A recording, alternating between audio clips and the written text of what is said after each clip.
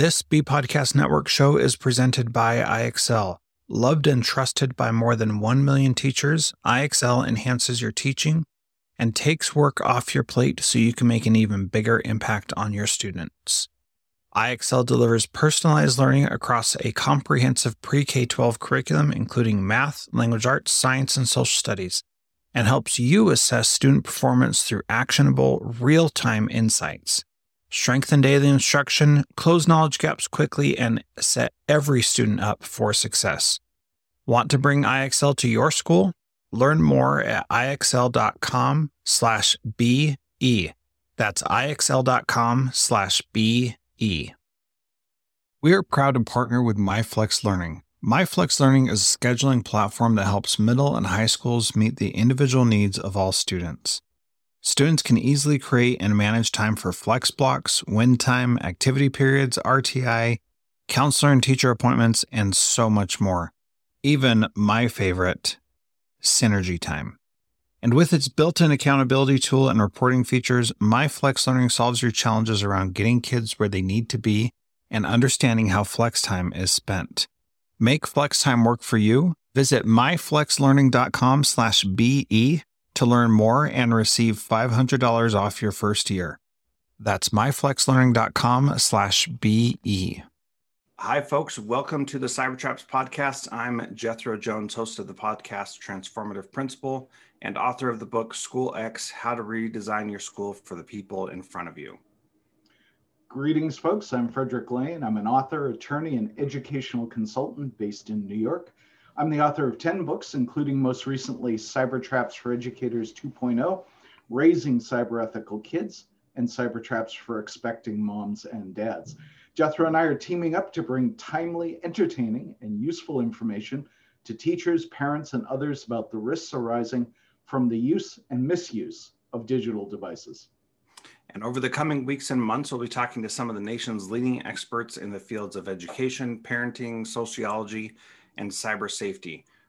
This week, however, we are doing a live show talking about the year in review, what we've learned during 2020. So join us as we look at what it takes to better navigate our increasingly high-tech world. You can find the podcast on all your favorite podcast players. Make sure you subscribe, and we're excited to talk with you today. Well, Jethro, good to see you again. I hope your holiday was good. It sure was. Great time, and I am excited to be here and excited to be doing a live show. And this is always a fun thing. We do these on Monday mornings at 9 a.m. Pacific, noon Eastern. So I hope that you'll scroll on over to Facebook and join us if you're listening to this in the feed later on. Sounds good. Well, you know, it's exciting because for our first live show, we're going to actually be looking backwards at the year that was. And nothing much to talk about, I guess. Except everything. Except like our entire world. Yeah, no, what a bizarre year from a tech parenting, tech education point of view. And so I think what we'll lead off with is, well, the obvious question: what did the pandemic do to how we educate our kids and how our schools function? And what are some of the risks that arose out of that? Yeah, well, in our next interview that we're releasing later this week, we're going to be talking about the increased surveillance that has happened as a result of the pandemic. That for years, those of us in education have been talking about creating assessments that are authentic and not just focusing on the test. Our interviewee, Charles Logan, is going to talk about that later this week. And really fascinating how in many ways in education, we just went from doing all the stuff we did in school to doing all that stuff online. And in many ways, it was a complete and total failure. In other ways, we learned new and amazing things that people never knew could be possible. And so the first thing I think we should talk about is this idea of in-person versus remote instruction and how that has changed things. And you've used the phrase "a lost generation." Tell us what you think about that. Sure. Before I dive into that, let me just follow up briefly on your surveillance point, because I think that that will be one of the underlying themes that you and I will be talking about over the coming year as we do more and more interviews and we do these weekly shows.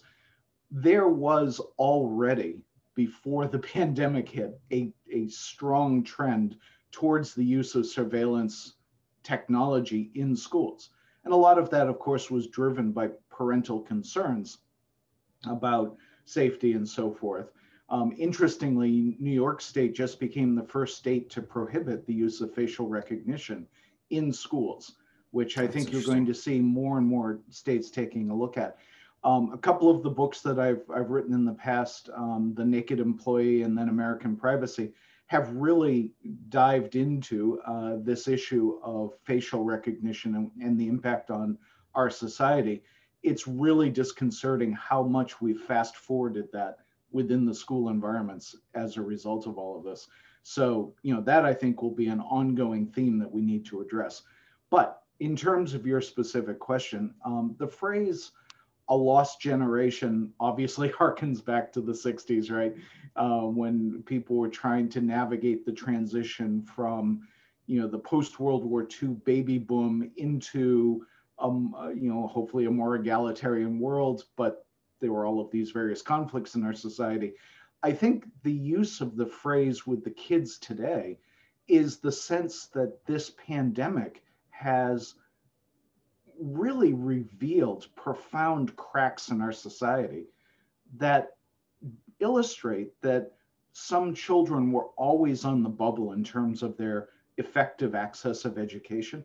And when we went online and technology was a critical component of that, the cyber trap, if you will, it was revealed for the whole society, is that we don't have effective and equitable access to the technology that kids need to be educated. So that's one part of it. And then getting to something I think that's much more up your alley, Jethro, which is, the actual relative value of in-person versus remote learning. Have we reached a point where we're as effective remotely as we are face to face? Yeah, I think one thing we need to recognize is that we may be effective in some ways remote, that could never be effective in before.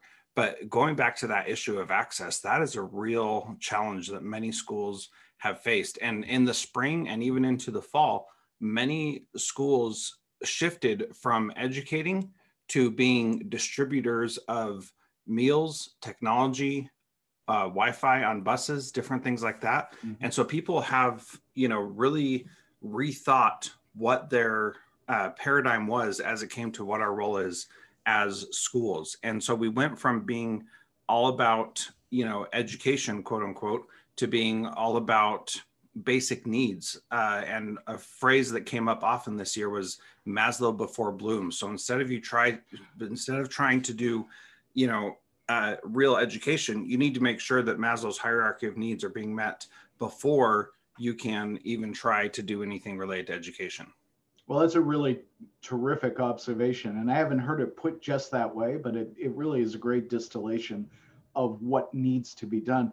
When I was on the Burlington School Board, we had a couple of inner city schools. And of course, in Burlington, inner city is a relative term compared to some of the other places in the country, but still, there was some serious socioeconomic disparity.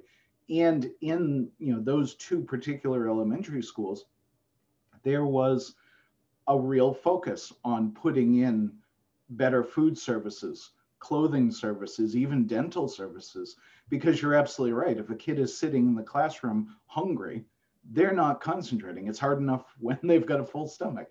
So I think that gets at the broader issue of educational equality. I think what has been revealed to us is the importance of technology in that hierarchy of needs, right? It's not exactly will you be able to function as a being, food, water, etc. But in terms of a child's ability to have equal opportunity to participate in society, access to these kinds of technological tools is increasingly critical. Yeah, and we think that, because of the standardization approach that we've taken in education for the last several years, that we have a system in place that works well in schools. But then when something like this happens and kids can't come to school, you realize that system was not set up for the benefit of everybody, even still. Even though we made great strides toward that, we still have a long way to go to making sure that everybody gets what they need.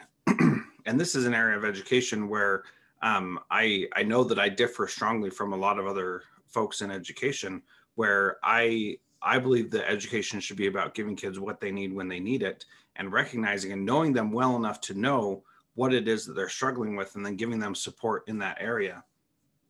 And a lot of people in education really don't think of it that way. They think of it as giving every kid the same thing, and that's not equity. That is equality. That's giving everybody the same kind of thing. And so we need to have this discussion about what is equity, which is giving people what they need when they need it, and what is equality, which is giving everybody the same thing. And what we have to recognize is that some people need a lot more than other people. Kids with special needs, kids in low SES socioeconomic status homes, kids without access to technology, they need more. Someone like my family, where I'm a school principal and my wife is a stay-at-home mom, I mean, we don't need as much as my neighbor across the street, whose both parents are essential workers and are gone all day long. They can't be there to help their kids with anything. So they need more support from the school. And we have to be okay with schools providing more support to some people and less support to others. I excuse me, I really like that analysis. I was thinking earlier today, as I was getting ready for our conversation, that one of the unfortunate things is that a certain amount of toxicity has been attached to the concept of privilege. And it's unfortunate, right? But I can see why that would happen. People are reluctant to admit or to embrace the idea that they have more privilege, quote unquote, than other people. But one way I think that you might be able to turn down the temperature on that is talk about opportunity. And this country has always prided itself on being the land of opportunity. But to tie into what you're saying, that can't be true if the access to opportunity is not equitable. And so it seems to me that what we should be working towards is a school structure that provides equal access to opportunity to give people a chance to see what they can do with it. But if we don't do that, I actually think we're shooting our society in the foot, because we're missing out on the benefits that we as a society would enjoy if those opportunities were available to everybody. Yeah, and that brings up a good point. I don't want to go too far off what we're really talking about, but when you think of it as opportunity and giving everybody more opportunity, that goes back to that idea of Maslow's before Bloom's, that many people who are successful went through really difficult things in order to become successful. And it's not that we need to alleviate any kind of challenges for our students, but we need to give them more opportunity, like you were saying. And I think that's a vital piece of this. As we think about how educators have been educating during this time, we have in some ways set them up for failure in a whole new way that we've never imagined. For example, the idea of a teacher teaching students live in her classroom and students remotely at the same time, trying to deliver the exact same content to both of those things, is just a bad idea, period, end of story. And people are doing it, and they're doing the best they can with it. But in a previous position, I was in charge of the distance learning program for our school in 2009, 2010 time period, or for the whole school district. And so what distance learning looked like for us then, my job title was distance learning or media technology and distance learning team lead. So it was like right there in my job title. We had a whole team dedicated to it. And distance learning looked very different because it was a sign language class was the majority of what we were doing. A sign language teacher at one high school teaching sign language to the other high schools, as well as those students in her class. basically we did that because we wanted lots of sign language, and we couldn't find enough teachers to be able to teach all of them, and we couldn't find enough kids to want to take it for it to be a worthwhile investment to have a teacher in every school.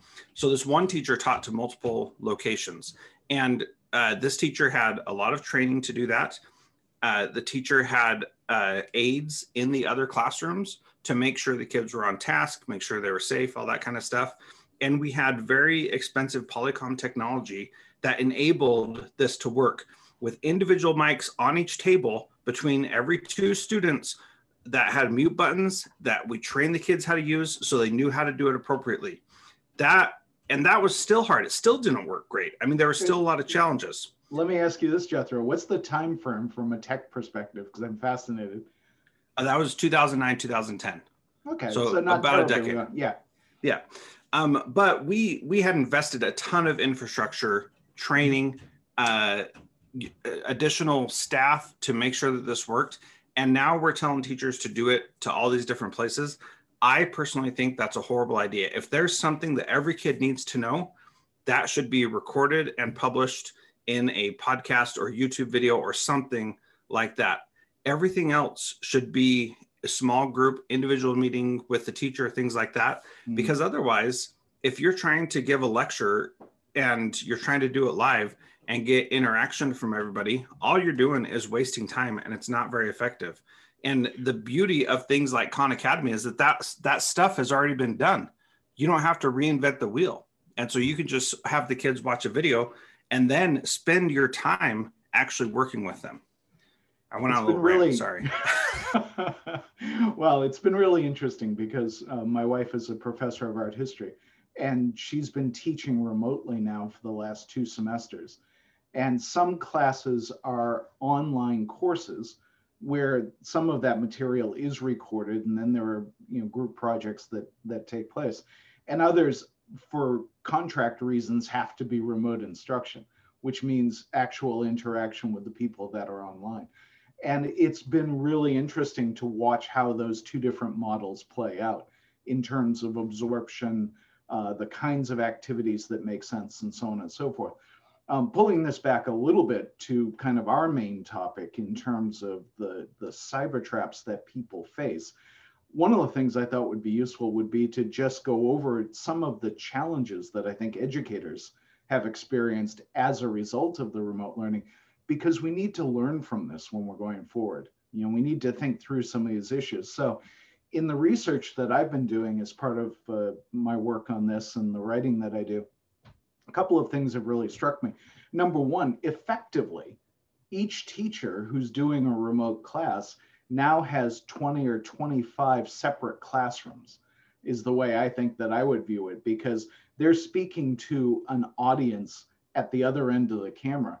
And with that, one of the themes that I follow with some interest is the zone of privacy, if you will, for educators. And I think one of the things that the pandemic has done is shrink that zone of privacy, partly because now teachers need to reveal their homes if they're teaching remotely from the house. So for instance, we need to be conscious now of what's behind us, right? In terms of how we look on camera and stuff like that. But the other piece of it too is that they don't necessarily know who is listening in on their lessons. And social media and smartphones have already exacerbated the problem of teachers being criticized for homework assignments, for how they say things, so on and so forth. Now, if you've got parents listening in to their remote lessons, we've already seen stuff pop up on social media where parents are really outraged at the lessons they're hearing. Well, and it's one thing to be outraged at a lesson that you hear. It's another thing for, and I haven't heard anything about this yet, but there are confrontations between teachers and parents all the time.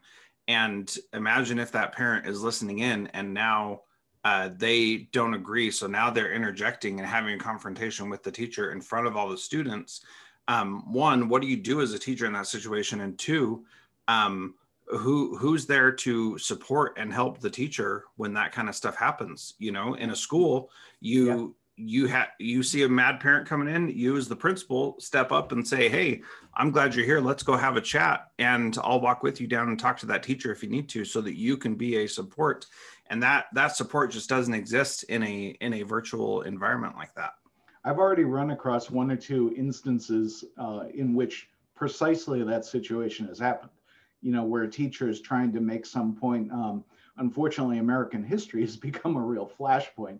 And so, you know, there are instances where people are literally yelling at the teacher, that's not what happened. That, you know, that's wrong. And yes, you know, there's always been a push and pull between schools and the public in terms of curricula, but it's usually a more rational, thought out process than having to deal with someone yelling at you over a webcam. So, you know, as a principal, I don't know what you do unless you're trying to sit in on every class, which is impossible. Which is impossible. And that also changes how things go. As a principal, when you walk into a classroom, it's one thing to like go into a classroom and see the kids sitting there and walk around and see what's going on. It's another thing to go into a Zoom room with 30 boxes on the screen and be announced that you're coming in. Ding dong, the principal's here, and everybody knows behavior is going to change in one way or another. That could mean that bad things stop, which is great, but it could also mean that a teacher feels even more stressed, even more pressured to do things the right way, which nobody knows what the right way is right now. Right, because we're still sorting all of this stuff out. Well, you know, I think that that is obviously going to be a fertile field of discussion going forward, because we're not going to get rid of remote learning this spring for sure. And even when we go back in the fall, there are going to be elements of remote learning, I think, that will stick with us. So we can definitely put a, you know, a thumbtack in this one and come back to some of the topics. The other main theme I think that we're going to cover today is this issue of what kinds of things parents should be thinking about vis-a-vis their children who are engaged in remote learning. And I have 8 nephews and nieces who are going through all of this right now. And, you know, well, actually, no, the oldest is in college, so he can deal with his own stuff. But there's no question that it has been super challenging for them to try to figure out how to navigate these things. And, you know, because this is a topic that's important, I've been reading a lot of articles about parents and their coping mechanisms. There was a great article just this morning in the New York Times, I think either that or the Washington Post, but basically this essay by a mother saying the pandemic has made me into the mother I don't want to be, and listing some of the things that have gone through her head. And she also talked about, and I like this phrase, searching for yeses. She was searching for all of the things that she could say yes to. So some of the topics that we've talked about and wanted to cover, things like screen time, game time, you know, use of devices. Those rules have had to shift a bit because of the lack of personal interaction. So where do parents draw the line? How do you balance some of those concerns, given the fact that X number of hours per day are spent on a screen just trying to do remote learning? So does that count against the screen time thing? You know, that's an interesting question. I'd love your thoughts on it. Well, you know, for my other podcast, Transformative Principal, I interviewed Heather Staker. And one of the things that she said several years ago, actually now, is that people don't care about screen time when the screen time is used in a productive way. So if screen time is used as, you know, doing something productive like schoolwork, then screen time is not typically seen as a negative because you're doing something productive. And so I think we need to define what screen time is a little bit better and say, is it anytime you're looking at a screen with a backlit display? And does that include an e-ink display like a Kindle or something else? Or is screen time anytime that you're involved in brainless, meaningless activities on a device, which it could include gaming and other things. So Well, we're going to be doing a quick word survey, and that brings up doom scrolling, which that's is right. Doom scrolling. right. So where you just get caught in scrolling through all the bad things that are going on in the world, which is a very bad idea.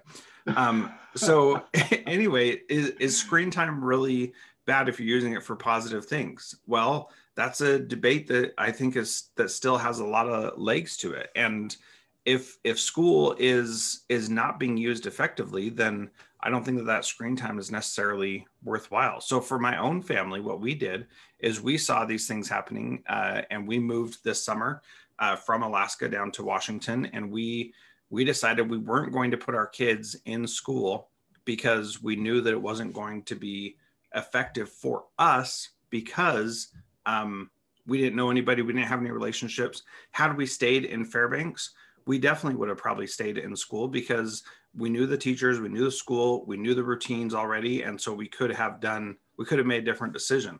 All except for my oldest child who has special needs, who we decided that was worthwhile for her to be able to go to school because she can go physically into the school because of her special needs, and so those kinds of things are set up, and that's good. So screen time, that's a big issue. We knew it wouldn't be worthwhile, so our kids are using devices, but we're structuring school differently. We're homeschooling, and that can look different. So, sure, and I think that's a great summation, Jethro. I absolutely agree with you. Right, I used to be a lot more doctrinaire about this when I was first getting into the whole Cybertraps world, and I think a more nuanced approach, right? What is the purpose of screen time is legit. And then you have to take into consideration global factors, right? If your kid can't go to school and is supposed to be getting their education through a device, well, that doesn't necessarily count against their ability in their downtime to read a book or play Candy Crush or Fortnite or Minecraft or whatever else they want to do. I think the thing for parents, though, and being very cognizant of the fact that my kids are in their mid to late 20s, so a different perspective than say my sister has 3 kids in an apartment. The issue really is for parents to not lose sight, and I make that phrase purposely, not lose sight of some of the physical impacts that devices can have in terms of kid development. So I think it is important to schedule breaks that make sense so that the kids are not just staring at a screen all the time. It's important to encourage them to do other activities so that they're not hunched over, straining their necks to use a device or what have you. So be cognizant of the fact that, like any other tool in our lives, if overused or misused, these devices can have a negative impact. And yes, everything is harder now, but these are things to keep an eye on. yeah, and the other piece of that is not on your list is the idea of Zoom fatigue, which is another Yeah. phrase that we had never thought about before. But after a while of just looking at people in boxes, you get kind of stressed out and bothered, and that happens for anybody. So taking breaks, I think, is really important. But then also being able to find things outside of a digital thing to learn and to grow and develop. And so not just thinking that before we thought education could only happen in the 4 walls of a classroom. Now it seems that we're thinking that education can only happen on our devices. And that's just not true. We can learn in other places and in other ways. And what we as educators need to do, we need to say all learning is acceptable and we should value any learning that happens with families. I think that's a really, really good point. Yes, there is a tendency, shall we say, on the part of tech vendors to suggest that the only way forward is through the use of more and more sophisticated technological tools. And the parents should always be conscious of the profit motive behind those statements, and school boards too, right? We were constantly fending off pitches from different vendors like this was going to raise GPAs, or it was going to keep you from being a failing school. Just spend X millions of dollars and your problems will be over. And experiential learning is the piece that gets left behind in all of this. The actual tactile input that kids need for a whole bunch of different reasons. So I think your point is spot on. We need to make sure that for someone who loves technology as much as I do, I have really been reminded during this pandemic of the value of hands-on activities. It's made a huge difference to me. Yeah, for sure. And here's another thing. With my own kids, I've seen some tremendous growth in them doing things like making scarves on a loom, or making hats, or doing leather working, or things like that, where you're actually using your hands to interact with something physical. Really does make a big difference. Now, I want to change gears a little bit and talk about the normalization of digital interactions with adults, which is a cyber trap that you have talked about extensively. And where in the past, texting students was very much frowned upon, having one-on-one email conversations with them was frowned upon. And in an interview on my other podcast with you many years ago, you said what we need to do is ensure that when there are adult-student interactions digitally, there needs to be a third party there. And that, I think, has just been completely blown off to the wayside. Nobody's thinking about that anymore. Where do you stand on that now that we're always, interacting with students digitally now? And that's really the only way we can. Yeah, it's a tough problem, and I appreciate number one your good memory. I remember that conversation myself, and it was a real pleasure to do that interview with you.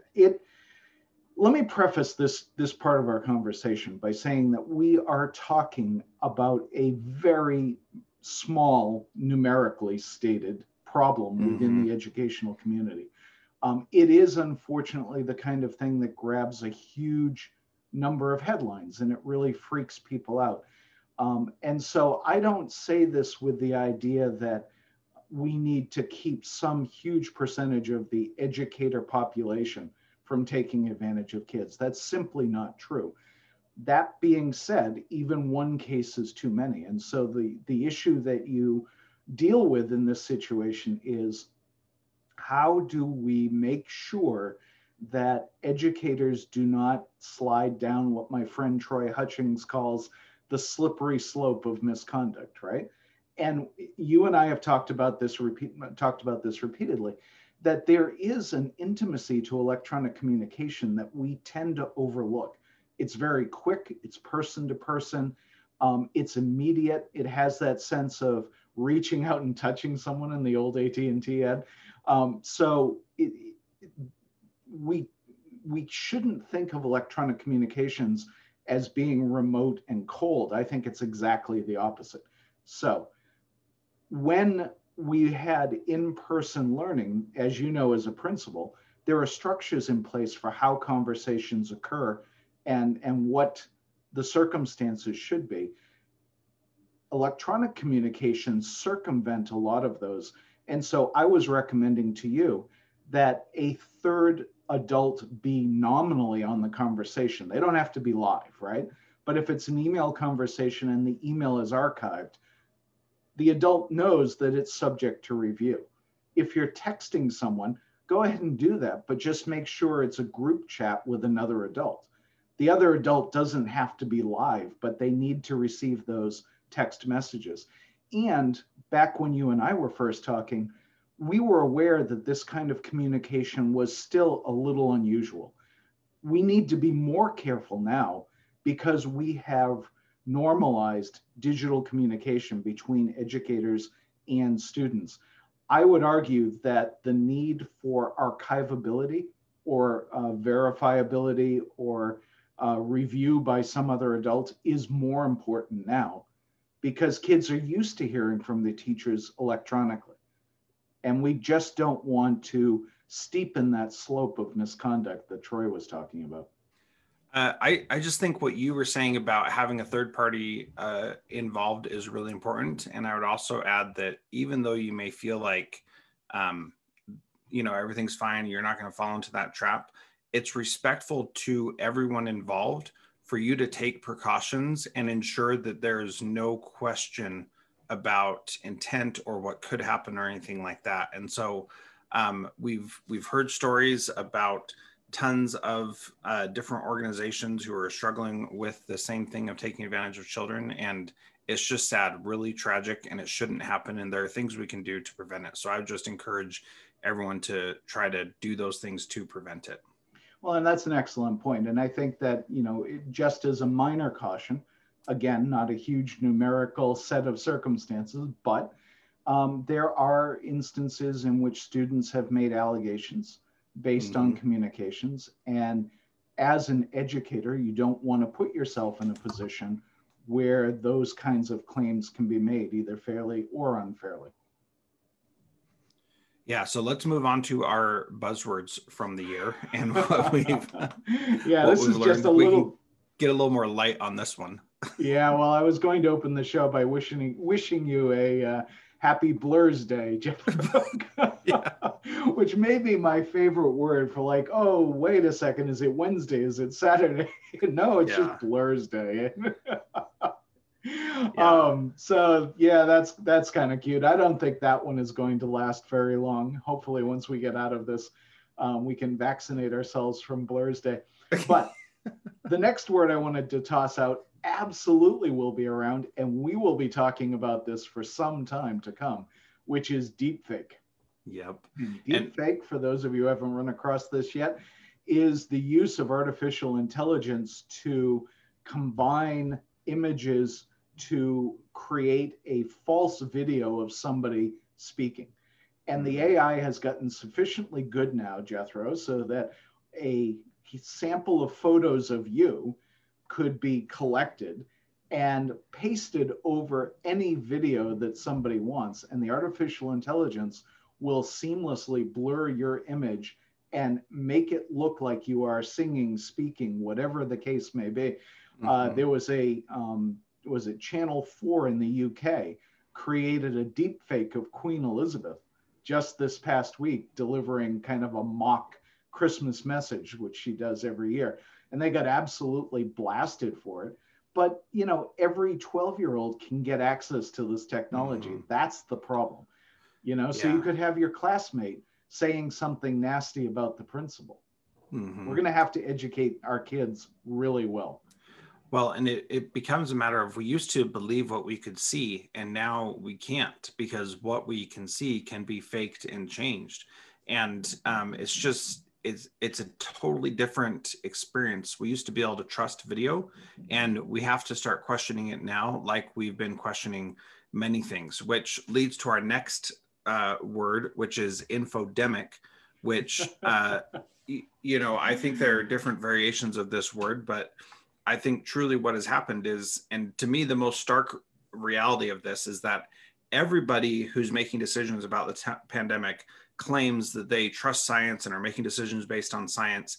And yet we're making different decisions in different states for different things. And so we don't really have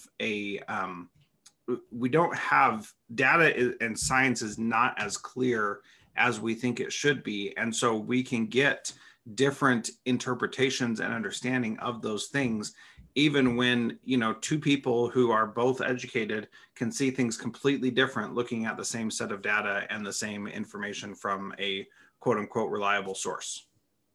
It's going to be a huge, huge problem, because we all function in the real world. There is a reality in which we move. And so that reality generates certain actions, certain events, certain circumstances, and we respond to those as best we can. And this word infodemic, which I think underscored nicely, is that when we look for the information on which to base our responses, there's so much of it that it's increasingly difficult to know what information is relevant. In my prior life, I did a very brief stint as a trial attorney. And even back then, in the early 90s, it was getting harder and harder to verify photographs in court. And now, of course, with Adobe Photoshop and Lightshop and all of the rest of the stuff and deepfakes, what is truth? I mean, that's a very philosophical issue to pop into. And I don't know, maybe we'll do a truth show someday. Yeah, we probably should. So the next word of the year is remote learning. And we've done virtual learning and distance learning and online classes before. And what's so interesting is that remote learning has changed from being this idea that some people can go and do that over there to we're all doing it now, which is just such a fascinating change in our society. Well, for me, the phrase remote learning harkens back to when I did a year as a tech support guy for a local cable company. And I would have to go out and teach these older folks how to use the remote for this. Yeah. All righty. What's next? Next one is social distancing, which is boy, that is crazy, because social distancing conveys more than just not being physically next to someone. It also conveys that you should shame and make people feel badly for not following the social norms, which to me is just a crazy, crazy term to bring into our society, because there's so much more impact to that term. Well, think too about the role that schools play, right? With remote learning right now, it's less of a factor. I mean, I realize that a lot of schools are still in person, but think when we go back to being in person, will there still be kind of a social norm of mask wearing? Yeah. Will teachers be asked to do the social distance? We have very complicated issues coming up in the fall of 21. Yes, for sure. And so I would propose that people use a better term, which is physical distancing, which gives a sense of physically being away from each other, but still being social. And I like that. Yeah, that's good. I think that's a much better way to do it. And I certainly didn't come up with that. I've heard other people say that. I just don't remember who. We'll drop a footnote at some point. Yeah. So the next one is WFH, work from home, which you've been doing for years, right? So this is not new to you. Well, yeah, Amy, my wife, laughs about how, the pandemic did not do much to change my daily workflow, apart from not being able to go out to the coffee shop or anything like that, which is too bad. But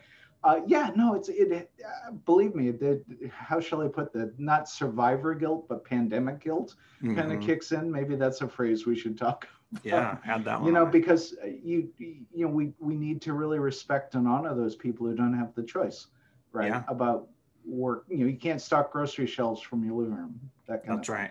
Yeah. Well, and one thing I think is interesting about this is what kinds of things are going to be able to happen, because we've seen that we could do it for 9 months at least remotely. There are plenty of jobs where you can do that. And, I think if I were in that industry, I'd be saying, why do I need to go into work? My brother, who manages a network for a company and has for several years, has worked from home for years.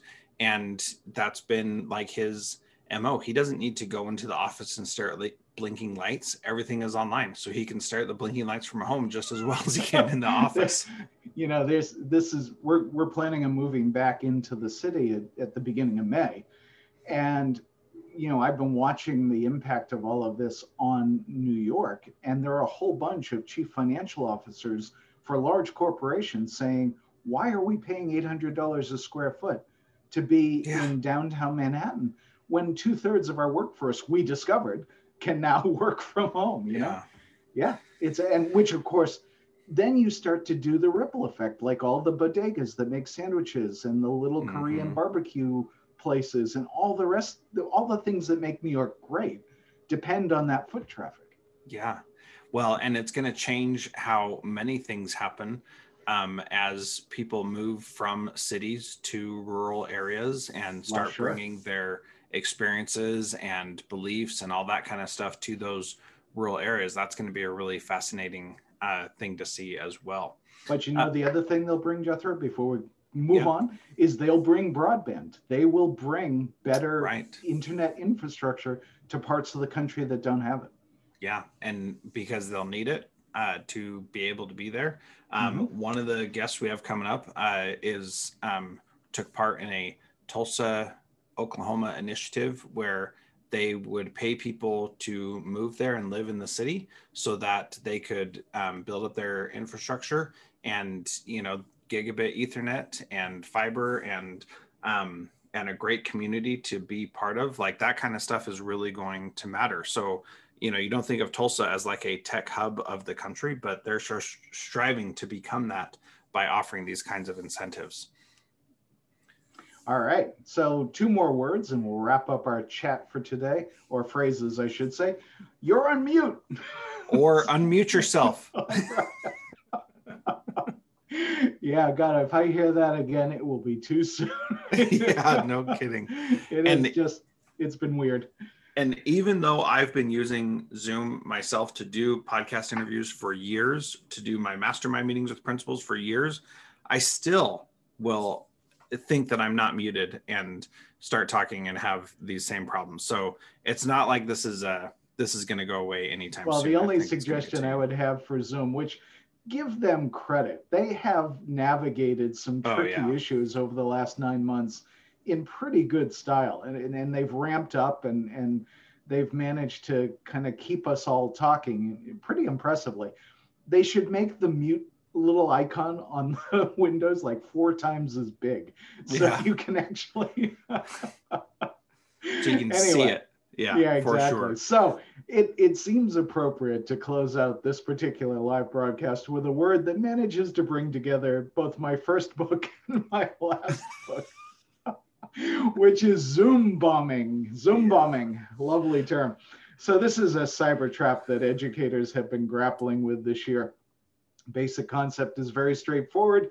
Before Zoom really ramped up its privacy and security measures, it was disturbingly easy for people to figure out how to enter a chat to which they did not belong and either do something inappropriate live or patch in some adult content or something like that.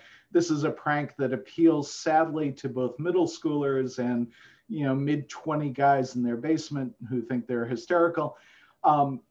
It's something that has begun to die down a little bit, but it was pretty funny to watch how fast that arose as a problem when we started talking online so much. Yeah, and really tragic because some of those things are things that you cannot unsee for the rest of your life, and that is true. That is the sad part of it.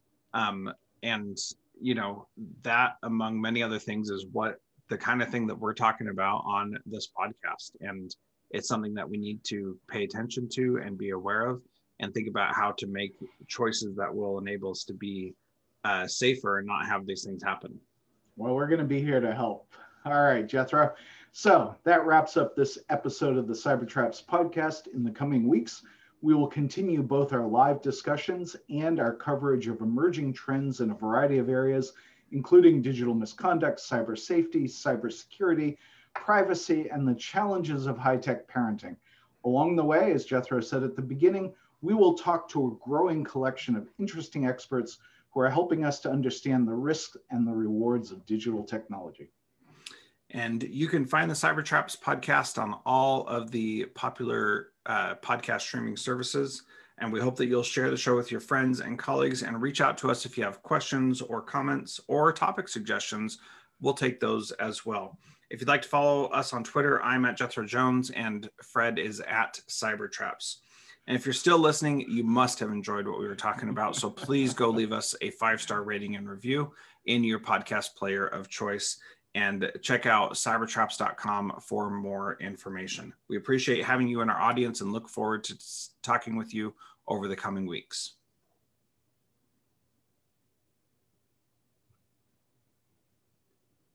There are lots of solutions out there for giving students what they need when they need it.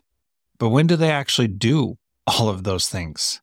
You need flexible time. When added into your master schedule, flex time enables students to get extra help or intervention, meet with teachers, make up work, get physical exercise, and try new enrichment offerings. If you're thinking of giving it a try, check out MyFlex Learning, which unlocks the benefits of flexible time without all the headaches you get with it usually. Its intuitive design and SIS integration makes implementation and training a breeze. Make your flex time work for you. Visit myflexlearning.com/BE to learn more and receive $500 off your first year. That's myflexlearning.com/BE. Do you want to save time on prep work, increase student achievement for all of your students, reliably meet Tier 1 standards? You can do it all, but don't waste another minute. Head straight to IXL.com/B to learn how IXL's research-proven teaching and learning platform can help you achieve these goals. That's IXL.com/BE.